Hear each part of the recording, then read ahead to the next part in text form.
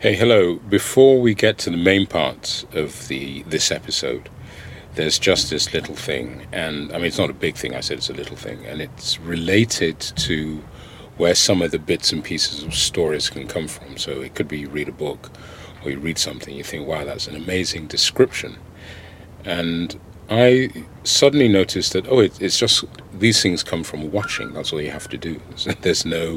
You don't need to study anything, just watch.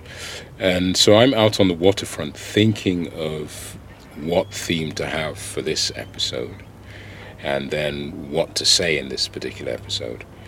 And as often happens, I get distracted. So instead of focusing on the thing I said I was going to focus on, I start seeing something. It could be a seagull or whatever, and then I end up looking at that. So today what happened was I'm out there gazing at the water, and I don't know why, but I just looked at the waves being created at the front of a boat as it moved along the river. And I saw a certain amount of foam, and then I looked at another boat, and I saw, that has a different amount of foam. Then I looked at another, and suddenly I was doing this research, air quotes there, into the size of waves and the wake created by the various boats traveling up and down. And to my surprise, the big boats, the big cargo ships, they don't disturb the water very much. The main culprits happen to be the canal boats, and especially the old canal boats, because they really rumple or ruffle up that water. So that was, it's an observation. It probably has no great value, but yeah, there you are. You listened, so you have it. All right, let's get to the main parts of the episode. So I've been writing for ages and ages, and as I said in the last episode, it gives me a lot of joy, so I need to do it. I love to do it. But it also comes with a certain quality that I've never been able to shake. And it's sort of like imagine that every time I pick up a pen or pencil, usually a pen, and want to start on a new story or a new chapter, then I'm hit with this really horrible fear, this terrible fear. It's a sense of dread, and you imagine sort of heavy butterflies rumbling in the stomach and all that kind of stuff. And it's something that I used to fight a lot. I used to think, no, I will not be afraid. It doesn't make any sense. There's nothing here. And I could never win. I just end up getting very, very annoyed at myself. And nowadays, though, and actually for quite a while, I've just accepted it as part of my writing procedure. As for what this fear feels like, then you should imagine you're in this very dark, very uncomfortable space. So it's, I don't know, maybe 50 meters by 50 meters. But you cannot see the ceiling, and you cannot see to the left and right. It's just so dark. And the only thing you have there is right at the other end is this quite a large opening. And through the opening, you see something like a meadow. The trees and all the plants and everything, they seem to call you and say, come along, come along. And sky is blue, sun is out, a few clouds and all that kind of stuff. And somewhere, instinct or common sense just tells you, look, the easiest way out of this space is simply walk through the opening and sort of go out into the meadow. Unfortunately, there's a section of the mind, and it really lays down this solid case for the possibility that monsters live in that darkness, and these are the kind of monsters that really do not want to have you leave that space. So that said, if you can imagine the effects of being in such a situation, those effects would be on your nervous system, then you have an understanding of roughly how I feel when it's time to start writing. I can say the good thing is that I almost always end up getting out of the dark space, going into the meadow and doing my thing.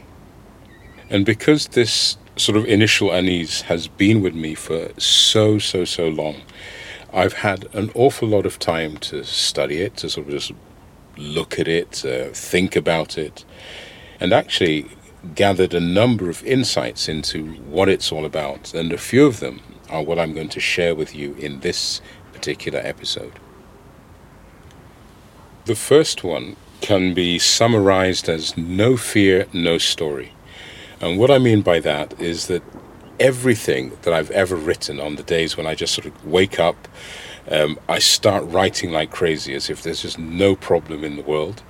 There's even, I think, parts of my brain or my ego is shouting, oh, free at last, because the fear has gone, or at least it feels as if the fear has gone.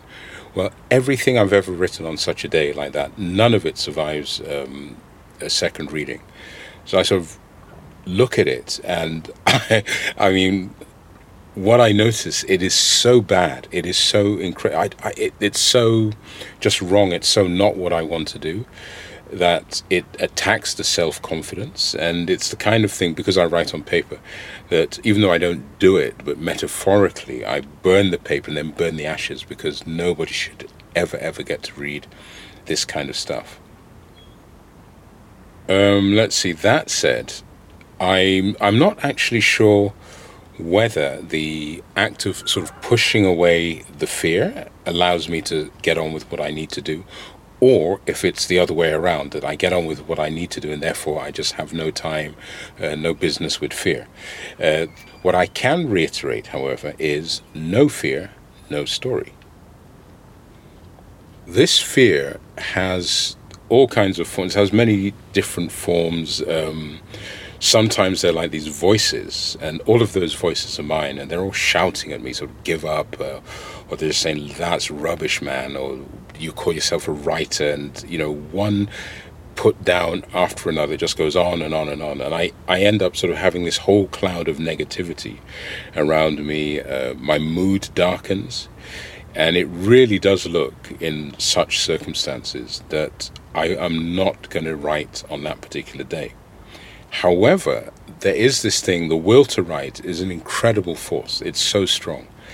And sooner or later, I hear myself talking, I talk to myself, I mean, not in my mind, of course, in a generally laid back way, suggesting that I give it up with the self-pity, that, you know, I've had that, let the diva tantrums go.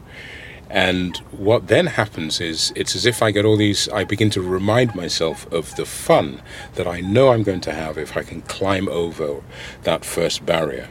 So when that happens, usually a few minutes later, there I am, you know, absolutely flying, writing away, having as much fun as I need to have. There are times when the fear appears as this almost paralyzing sense of dread, and really it's an odd thing, but my brain, it just freezes, or it slows to a crawl. It does function just about, and I am probably staring at the yellow pad, not really focused on it, but just staring in that direction. There's a fine liner in my hand which is obviously waiting for instructions, but it's impossible to think. I cannot move. I'm just there doing absolutely nothing. And what usually snaps me out is the fact that the pen will either fall or my head will drop down, and suddenly I'm back in the here and now. At such moments, I usually opt for what I call a tactical retreat, because really there's some days when just ain't nothing happening, and there's no point. I've discovered that for me there is no point trying to have this zealous discipline and forcing myself to do something that's just not going to happen. So what I tend to do, the remedy I use, the most effective one, is to just go out and walk. And while walking, more often than not, whatever issues I had that were blocking me, I find somewhere, I don't know, they just sort of fall to one side. You think, oh yeah, I'm going to do this or do that, and yeah, that's how it goes. However, back in the day when I was much younger and therefore had much more energy than I had patience, I would really, I remember a few times sitting for at least 2 hours, just sitting, just getting furious, just completely enraged and unable to write a thing, and thinking, what's wrong with me and what's this and what's that. And but eventually you figure things out. And I will say that my personal discovery is that it's very hard to learn not to do something if you don't actually do that thing first. The fear can also be a lot more specific, such as being afraid that I can't get myself to settle down long enough to really concentrate. And in such cases, I suppose a metaphor for concentration would involve catching a really, this ball that's zipping all over the place. And the problem then at those points is that for some reason I'm just too wired up to focus. I think there is a reason for that, and it's a real physical reason, is that I just noticed that I'm breathing really fast. I'm sort of hyperventilating, and it sounds really silly, but I can get into I don't know, I've got so much that I want to say, and I have to sort of tame it and control it in order to write it down calmly. But I'm just too hyper, and then I get into a panic about not being able to slow down. And I can tell you that there have been, this is all dramatic stuff, but the fact is, a couple of times I didn't quite think, am I going to have a heart attack? Because everything was just going ka-ding, ka-ding, ka-ding, ka-ding, and all that. I was feeling all weird. But I was pretty close to that. And unfortunately, I can't, because I do have these sort of nerve calming techniques, and because this is a podcast, I just can't demonstrate even if I did, it would be quiet, that's all, and so it wouldn't be very useful to you. But trust me, I do have some very, very effective procedures for calming writers' nerves. Enough that I catch that metaphorical ball and can start writing. One of the worst versions of this fear is when it attaches itself to this suggestion that the story I'm writing or have been writing is, first of all, not the story that I really wanted to tell, and also that the story is just crap. So you have a situation where I want to write, but I'm just reading. Usually, I read, sort of get up to date again and then continue writing. So I'm reading this section and it's like, what is, I cannot understand how horrible it just seems so terrible. It seems pretentious. I just feel it's completely, useless. I feel hopeless.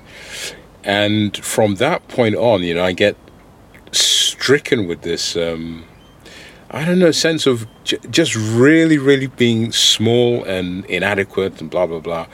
And it's almost as if the writing, what I've written, is just so, I feel this, of course. I feel that the writing is so bad, it's sort of scorching my own eyes. My brain is probably screaming out, please, no more, that kind of stuff. And it's possible. And I'm quite embarrassed by this confession. But what follows is this really incredible display of, I suppose, ham acting and exuberant emotional expression. So it's this sort of odd blend between alas, and woe is me. And I just, in my head, just start feeling so sorry for myself. And there's nothing I can do because I'm just wallowing in this huge pit of self-pity. And I'm actually enjoying every single moment.